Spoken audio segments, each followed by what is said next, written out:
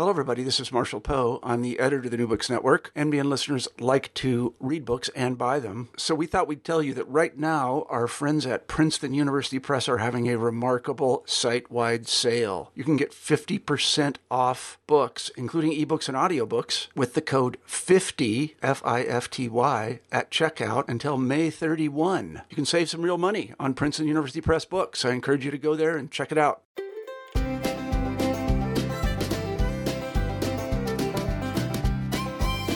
Hello, and welcome to New Books in the American West, part of the New Books Network. I'm your host, Stephen Hausman. Today, we're speaking with Kristen Epps. Dr. Epps is an associate professor of history at the University of Central Arkansas and is the author of Slavery on the Periphery, the Kansas-Missouri Border in the Antebellum and Civil War Eras, which came out in 2016 and was just released in paperback this year with the University of Georgia Press. Kristen, welcome to the New Books Network. Thank you. I'm excited to be here. Why don't we begin, as we usually do, by hearing about you? What's your background, and what got you interested and involved with professional history in the first place? Well, I grew up in the West. I was actually born in Colorado, and Western history is one of my first loves. I knew from a young age that I wanted to study the past. For many years, I actually thought I would be an archaeologist, but that sort of shifted along the way somehow, and I went to college as a history major.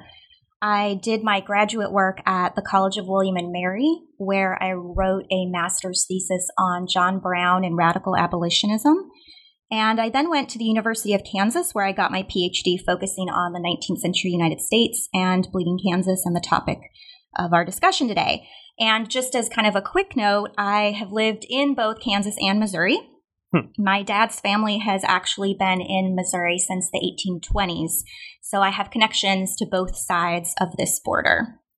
Well, I have to ask in that case, during your research, have you come across any family documents or any references to any of your family at all? No, they lived in what we call the Boot Heel area. That's the other side of the state. Okay. So I don't have relatives to my knowledge on the border that I discussed, but I did have ancestors who were Confederate guerrillas on the Arkansas-Missouri border.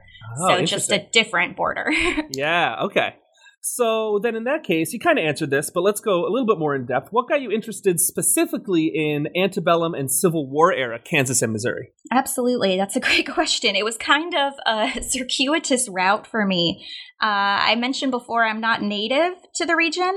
I was born in Colorado, like I said, but I went to college in Kansas City. I went to William Jewell College, which is a little liberal arts college. And while I was there, I actually got really interested in medieval European history and religious history, which is where I was really focusing my attention. But when I got a little further into the major and I started looking for internship opportunities, I wanted to get hands-on experience in the field, there really weren't a lot of opportunities that had to do with medieval European history and religious history. There weren't, historic sites or things like that I could intern at. So I applied for an archival internship at the Kansas Historical Society, which is in Topeka. And the project that I worked on there is something called Territorial Kansas Online. And it's a digitization project where they're digitizing primary sources about Kansas's territorial period. And this is the period from 1854 to 1861 that we call Bleeding Kansas. And as I said, I was really a Europeanist. That was my thing at that particular moment. So I knew very little about Bleeding Kansas up to this point. But after reading a lot of primary and secondary sources during this internship, I just really fell in love with the topic.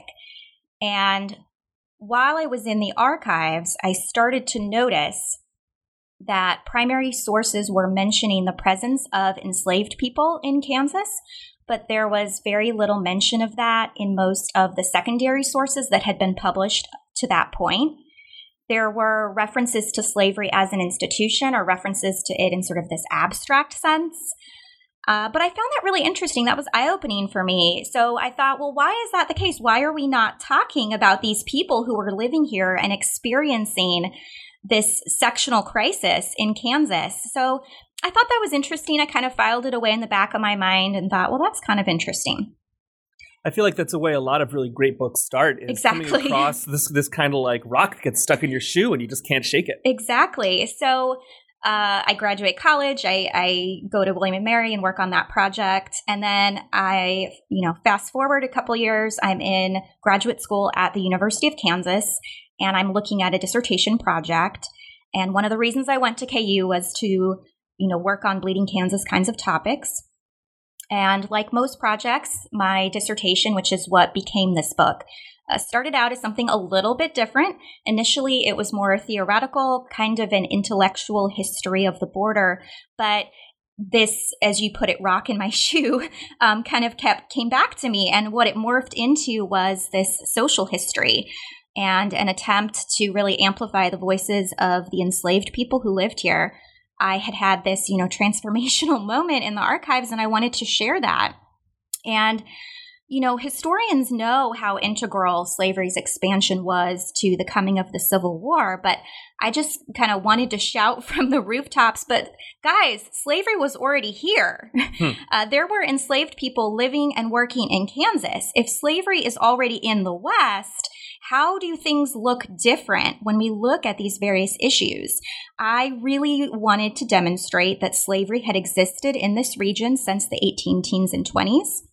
And that knowledge of that really changes the story, not just the story of Bleeding Kansas and the Civil War, but it really has the potential to shift your frame of reference if you're a scholar of slavery or a scholar of the West, because of course, this was part of the West in the 19th century.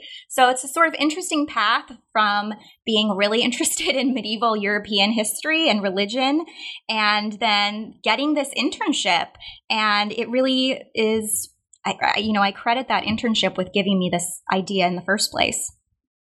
So before we get too much into the content of the book and the arguments that you make within the book, I want to hear just a little bit about your sources, because you begin and really frame the introduction by telling us about a woman named Abzuga Adams. I think I'm pronouncing that right. That's my guess. Yeah, and she's a self-described cataloging machine. So who was she, and what's she all about, and why is she important to the story that you tell in the book? Well, that's a great question. The reason I started the book with her is because she was really instrumental in saving records that have to do with slavery. So Zoo, as I call her, we have very different approaches and motivations for what we're doing, but I'm so grateful for the fact that she saved these stories. So essentially, she was a librarian at the Kansas Historical Society in the 1890s, and she sent letters to various old timers and asked them to send her whatever info they could about slavery in Kansas. She was going to give a speech on the topic. And so she collected these, and these have been saved. These are stories that are often pretty short. They're filtered through a white lens. She really didn't look for former slaves or the descendants of slaves to get their perspective. But it's a starting point. And that's particularly important in Kansas, where the documentary footprint is so sparse. Anyone studying slavery will struggle with finding enough sources that show the slave's perspective. I think that's true, but it's doubly true here. It's a very small scale system in Kansas. It only existed for a short time. So to give you a sense of the numbers, there was a census taken in 1855. And according to that census, it kind of depends on how you read it, because the census is not easy to follow. But there were about 193 enslaved people in Kansas in 1855. When we look at other kinds of sources, we think the number might be closer to 300 or 400. But that's a very small population. And so when it came to doing research, I did use the evidence that Zoo compiled. I did recognize, of course, that she had very different motivations and very different perspectives on this, but I basically had to look at every type of historical source I could find in the hopes that I could get just a little snippet, a little bit of information from it. So in addition to the sources that Zoo compiled, I also relied on newspapers, letters, published county histories, broadsides, all sorts of government records, so censuses, probate inventories, court cases, legislation, all sorts of things that were in the historical societies on the border, but also at the National Archives and at the Huntington Library in California. So I had a real challenge in front of me. There's only a handful, and I mean that quite literally, a handful of reminiscences left by former slaves in Kansas. And that meant I had to be very cognizant of sussing out, trying to hear the voices of enslaved people when working with sources that were created by whites. It was a little easier to find sources about Missouri because the border counties that I study in Missouri had about 10,000 enslaved people in the 1850 census, which is definitely more than, 300 or 400. But a lot of the sources on Missouri also focus on St. Louis or on central Missouri. There isn't a lot from western Missouri. So there was a really significant challenge for me to overcome in terms of finding sources, which I think is one of the reasons why historians haven't talked a lot about this topic, just because that documentary record is so sparse.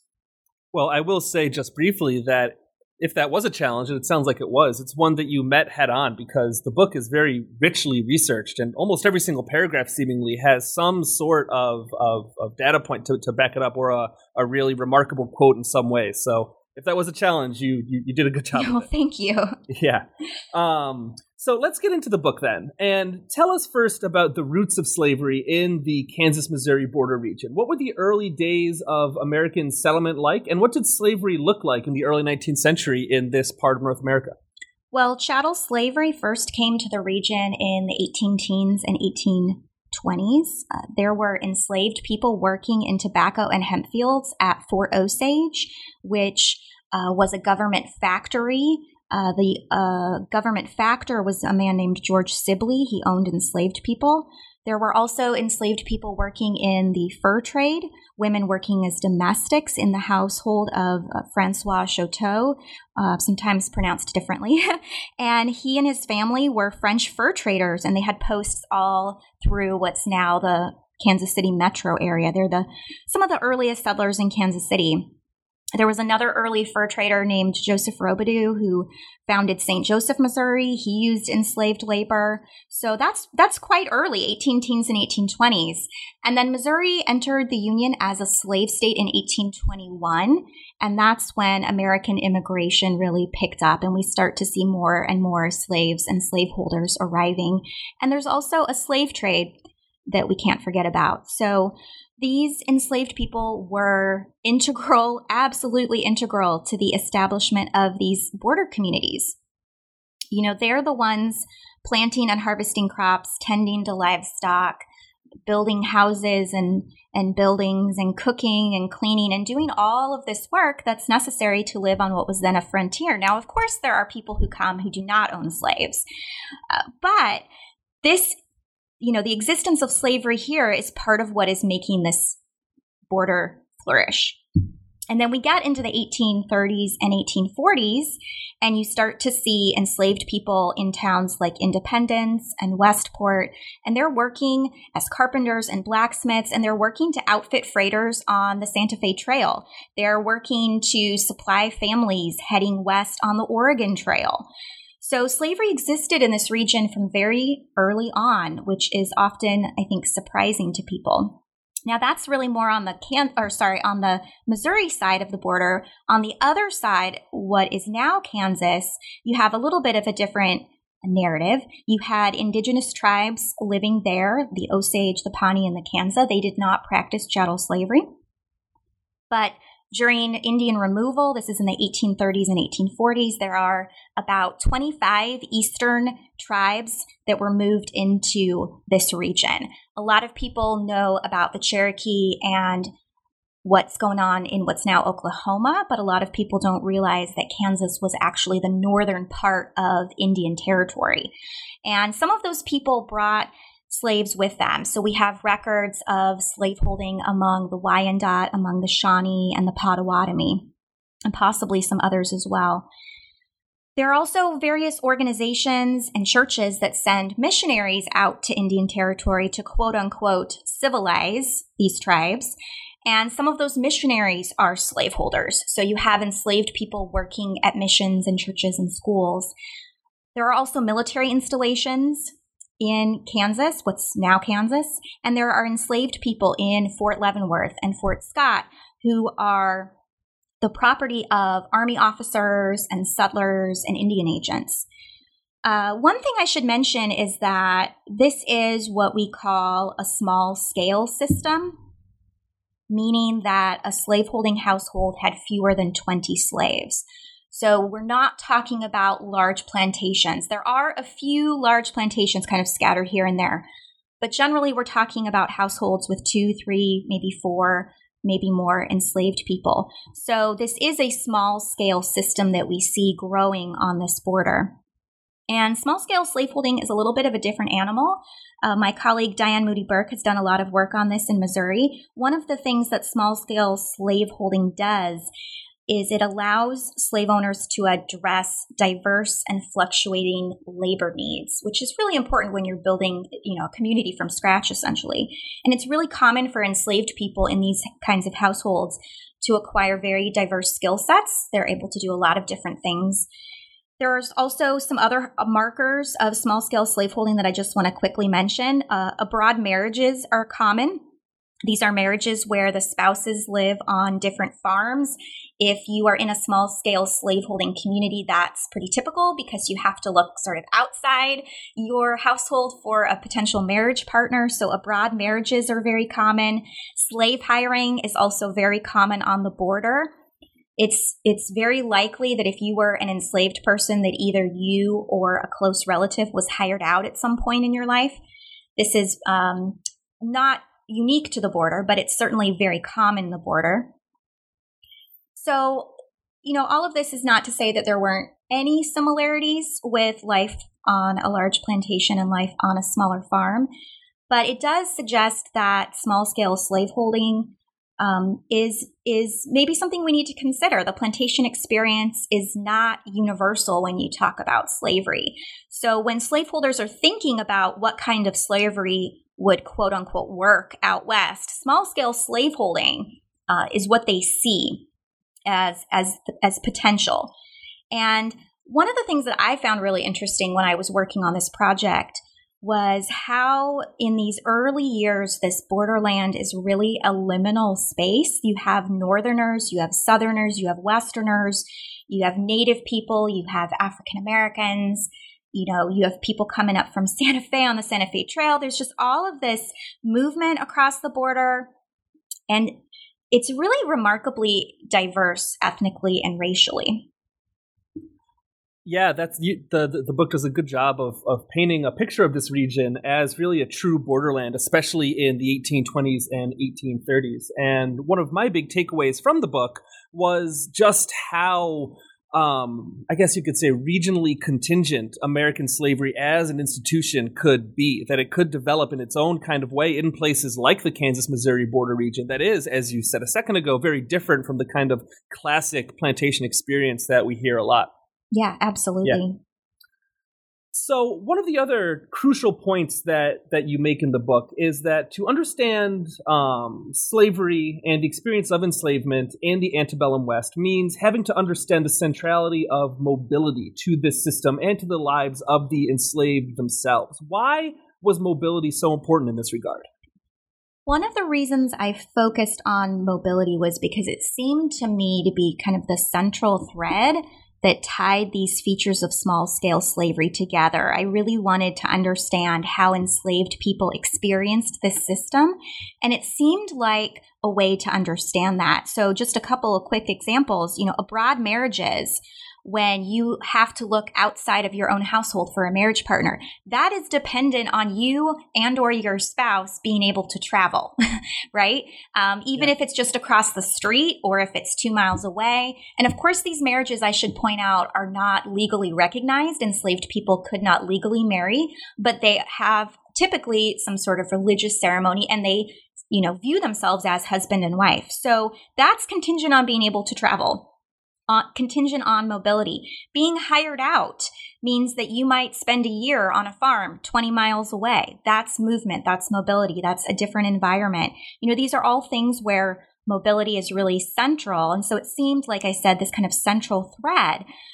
But even more so, this is a period when we're talking about the antebellum years where Americans in general are just very highly mobile. You have swaths of people moving into this place. They're coming out west and they're building these communities from scratch. So it just seemed like mobility was this feature. But it's not just, the way I frame it in the book, one of the themes is that really this is also about space, slaves and slaveholders grappling over control of space.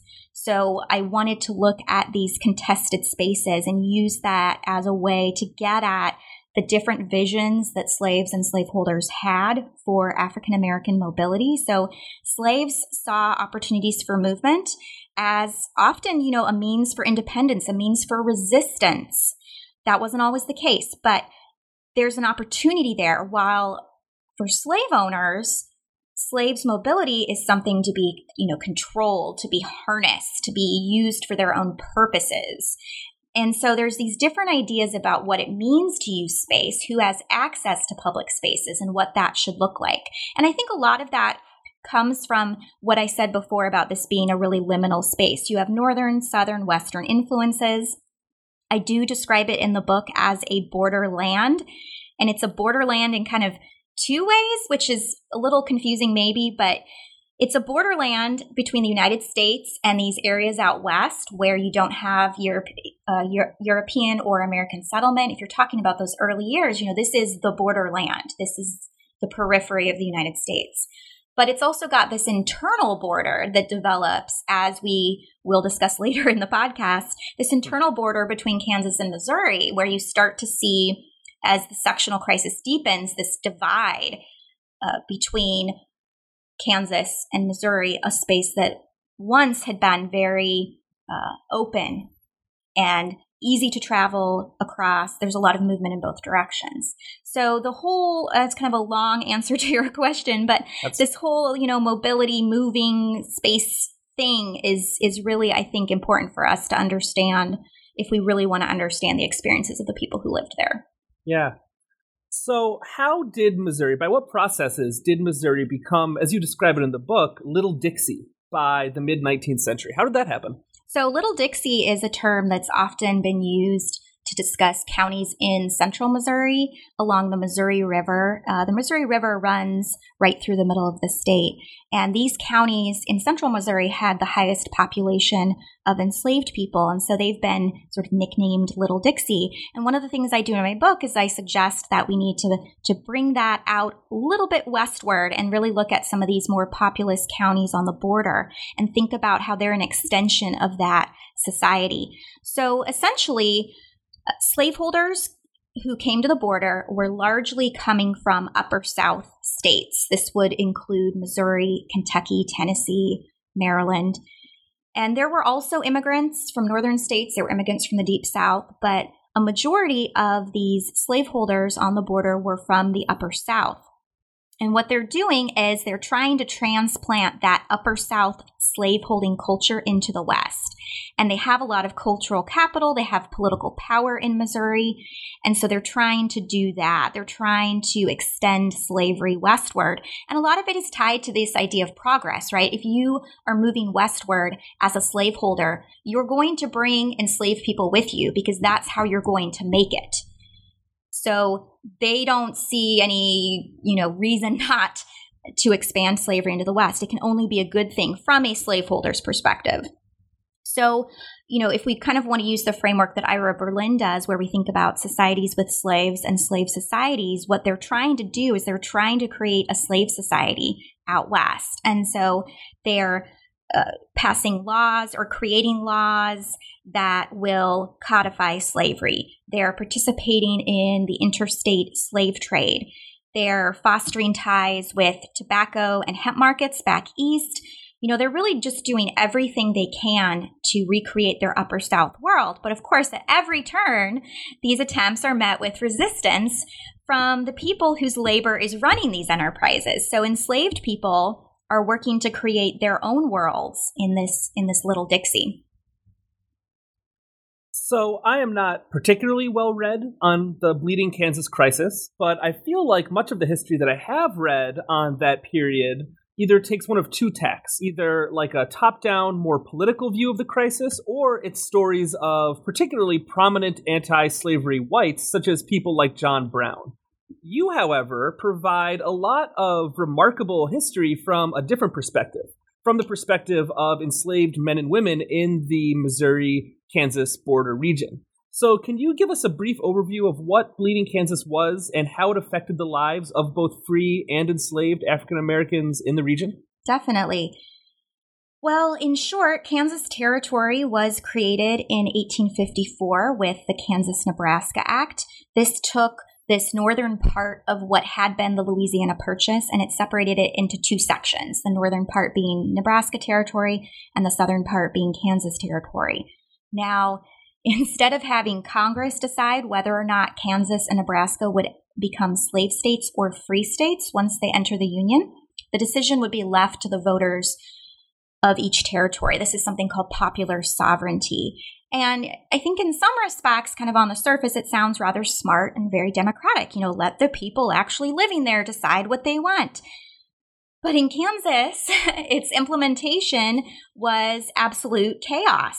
So Kansas officially opened to white settlement in 1854. You might recall from a few minutes ago that originally it was settled by immigrant Indians who are going to be expelled and sign treaties and dispossessed.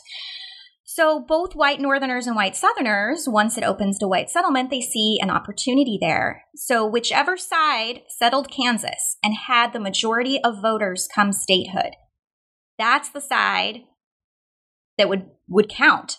This would change the balance in the Senate between free states and slave states. So what you have is essentially a race to populate the territory. Who can get there first? Make sure you have enough of your people. You vote. You decide the future of the territory. So what happens is this makes immigration into Kansas a very political act.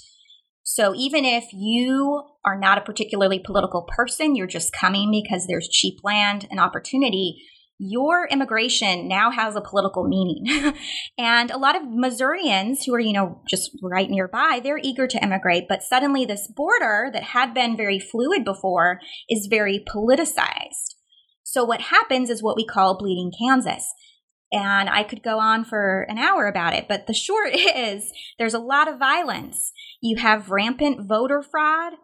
There are, for a time, 2 governments trying to control the territory, although only one of them is actually officially recognized by the federal government. There's just chaos, and all of this is being widely reported in both Southern and Northern newspapers. So it's a very divisive, very partisan period in our history, and it's all revolving around whether or not slavery should be allowed in Kansas. So that's that traditional story from the political perspective, but you'll notice that nowhere in there did I mention enslaved people as people. In that narrative, they exist in the abstract. They're objects of white discourse. They don't have voices. And that's why I wrote the book, to try to do my small part in changing that narrative. So all of this political unrest had a lot of implications for enslaved people. And for one, it's a distraction. It's time consuming to, constantly be fighting and drilling your militia and these various things. And so some people in Kansas who are slaves and also enslaved people in Missouri, they take advantage of that distraction. They felt emboldened. They're willing to escape or resist violently. They're very aware of what's happening. And sometimes they had assistance from sympathetic whites. There are abolitionists that move to Kansas, but largely they're making these decisions about how to resist, independently on their own. And it's very difficult to track and count slave escapes. It's pretty much impossible to get a really good number. But it would seem from the evidence that we have that the number of fugitives in this period increased pretty dramatically. But there are also downsides to all of this violence and unrest can have some repercussions. So in Missouri, there are records of town ordinances that start to be enforced or that are passed during this period. Things establishing curfews, things requiring slaves to travel with passes.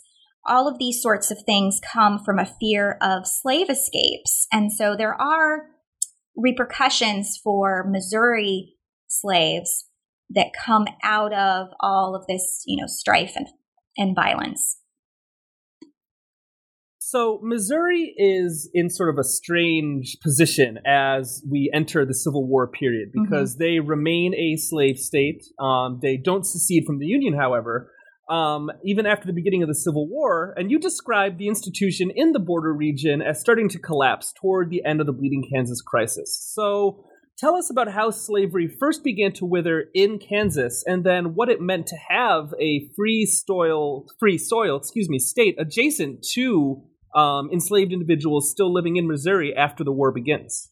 So slavery was not really viable in Kansas by about 1857 or 1858. The situation looked pretty different at that point than it did when the territory opened in 1854. So by 1857 or 1858, Northern immigration had really outpaced Southern immigration. So you have a lot more Northerners moving into the territory, which means that I think many folks saw the writing on the wall and they knew that it was likely that Kansas was going to become a free state based on that popular sovereignty doctrine that I mentioned before. There's also some fluctuations going on because the pro-slavery faction, which had controlled the territorial government, was kind of losing its grip. So Kansas becomes more inhospitable to slaveholding interests. And I think some of that also comes from the fact that it's going through a kind of normal transition process. You know, people are focused on building their life. They're setting up schools and churches and businesses. And there are periodic episodes in the late 1850s where these partisan tensions heat back up. But I think people were trying to move on. You know, you've got to build your house. You've got to take care of these things. And you also have to consider the work of enslaved people in the unraveling of the system. There were a lot of slave escapes, opportunities for resistance.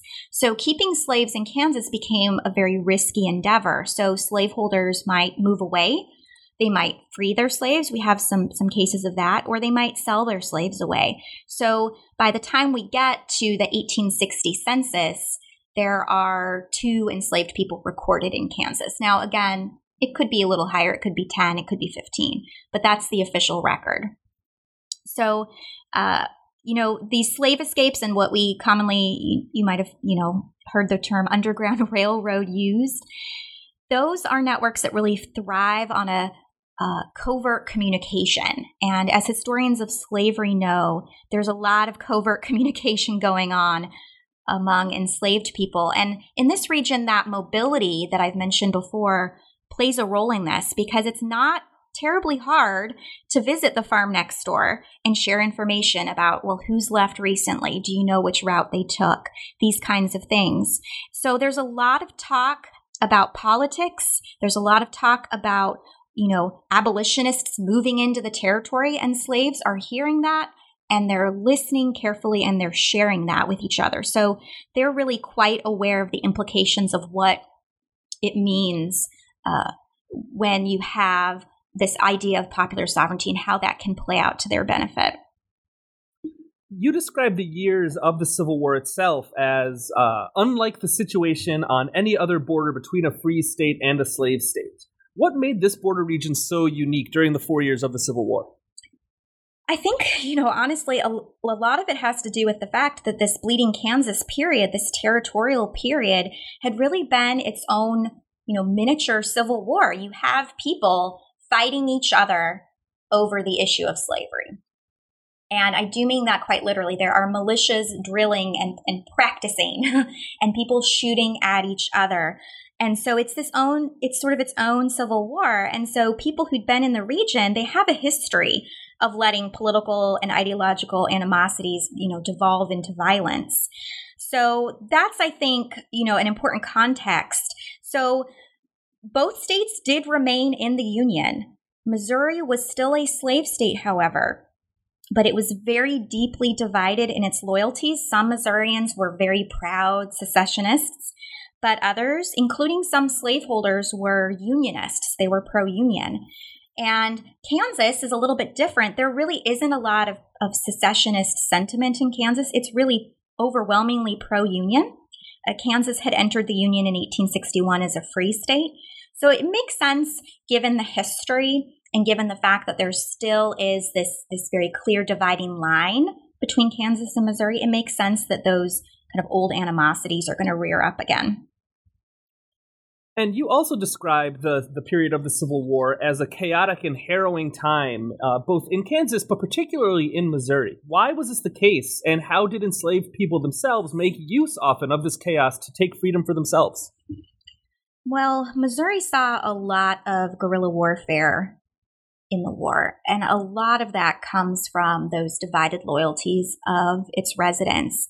And it actually, one of the historians that I cite in the book has calculated that it actually ranks third among all of the states in terms of the amount of military activity within its borders. So there's a lot of guerrilla violence. As I said before, some Missourians are very pro-Confederate, and if they don't join the Army, they might still do everything they can to thwart the Union's war effort. And this is not just men, this is also white women as well. So these guerrillas are active all over the state, but on this border in particular, they have kind of easy targets across the way in free Kansas. There's a lot of challenges. There are a lot of challenges that civilians in Missouri face because all of this guerrilla action puts a target on the guerrillas' backs, but it also puts a target on the backs of their families. So civilians in the border, white civilians on the Missouri side, particularly those that have ties to guerrillas, they really suffer during the war. Now, on the Kansas side, Kansans are on high alert because the situation in Missouri is so volatile. They do their fair share of plundering and skirmishing. There weren't many battles on the border, but in Kansas, there's this sort of constant state of fear about, well, what will happen if the Confederacy invades us? What will happen if Missourians come over? And that's not unfounded because there's this incident called Quantrill's Raid, which takes place in Lawrence in 1863. And William Quantrill was a Confederate guerrilla. He and his men came over to Lawrence, a sort of notorious abolitionist town, and they massacred almost 200 men and boys, most of them being civilians. So it's not an irrational fear on the part of Kansans. Now, for the enslaved people, this instability and violence is not without its hazards, but it opened up, proverbial doors for enslaved people. So just as they did elsewhere in the South, enslaved people take advantage of this. They flock to Union regiments that are stationed on the border. They flee to towns that they think might be friendly, places like Fort Scott and Leavenworth. And they're really agents of their own emancipation. They don't sort of sit and wait around to be rescued. They see that there is an opportunity and they take it. Also, one thing I wanted to note was that Kansas leads the way in forming Black regiments. The first Kansas Colored was actually the first Black regiment to see action during the Civil War. They saw action in a number of places, but first at the Battle of Island Mound, which took place in October of 1862 in Missouri. And that's often, I think, something that people kind of don't hear about. So this was a unit composed largely of men from the border. And that's also true of the 2nd Kansas Colored. There's also an artillery battery at Fort Leavenworth. They don't really see action, but it had all Black officers, which was kind of unusual during the Civil War. So it's really difficult to estimate exactly how many enslaved people are coming to Kansas from Missouri. It's sometimes possible through pension records and enlistment records and things like that to tell where these men who served came from. But there's a pretty significant, I feel safe in saying, a pretty significant movement of people out of Missouri and into Kansas during the war. And these enslaved men that I mentioned before who are fighting in these regiments, they're taking this opportunity to fight for their freedom. Finally, then, tell us briefly about what the region looked like during Reconstruction, because as you point out in the book, Missouri did not secede from the Union, thus not making it subject to the various plans for Reconstruction that develop and are put into action over the course of the 1860s and 1870s. So what did this mean for the border region, and particularly for the freedmen and freedwomen who lived there?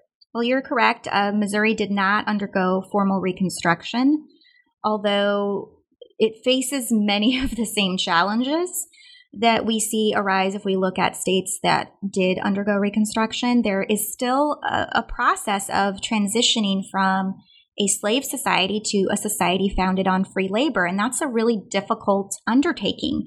Now, there's no military occupation like you see in places like Arkansas, just a bit further south.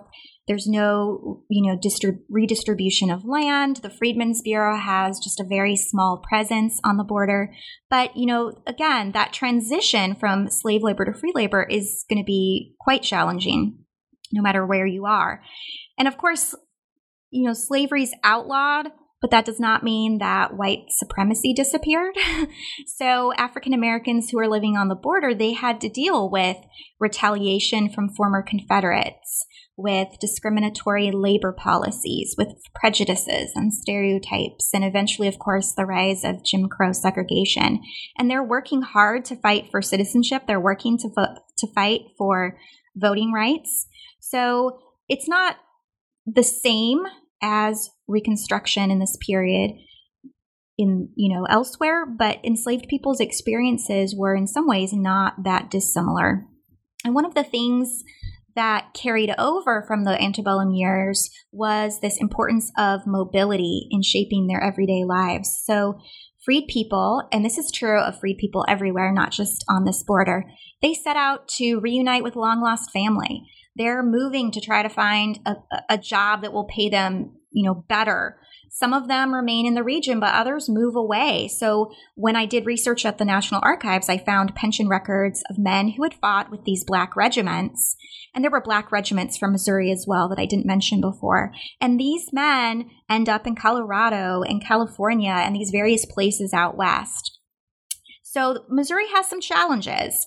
Now, Kansas was already a free state, as I mentioned. It entered the Union in January of 1861. So the process of remaking remaking society there was not as onerous or perhaps as complicated, but there's still this challenge of white supremacy being alive and well. There's also a challenge for Kansans in terms of how to address the flood of exodusters who arrive in the 1870s. So the Exodus is this movement of freed people out of the South in the 1870s. And essentially, these people had heard about Kansas. Maybe they'd even heard about John Brown. They'd heard about the Underground Railroad. And as the situation in southern states deteriorates as we get further into the 1870s, they see Kansas as a haven.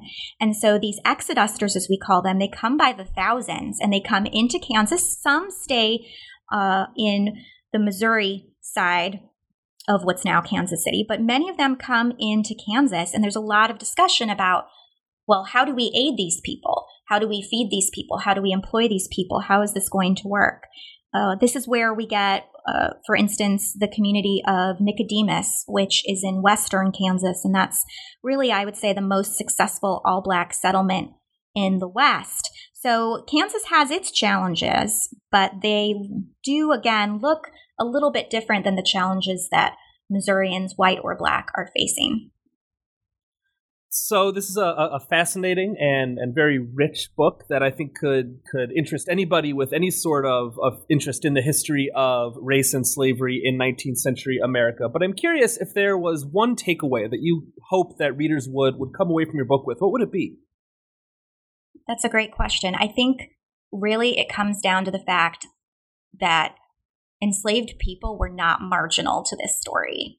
And I can only do my small part to rectify these sort of myths that we've seen. But I really want readers of the book and listeners today to understand that we need to understand the entire story, not just kind of the story that we've often been fed.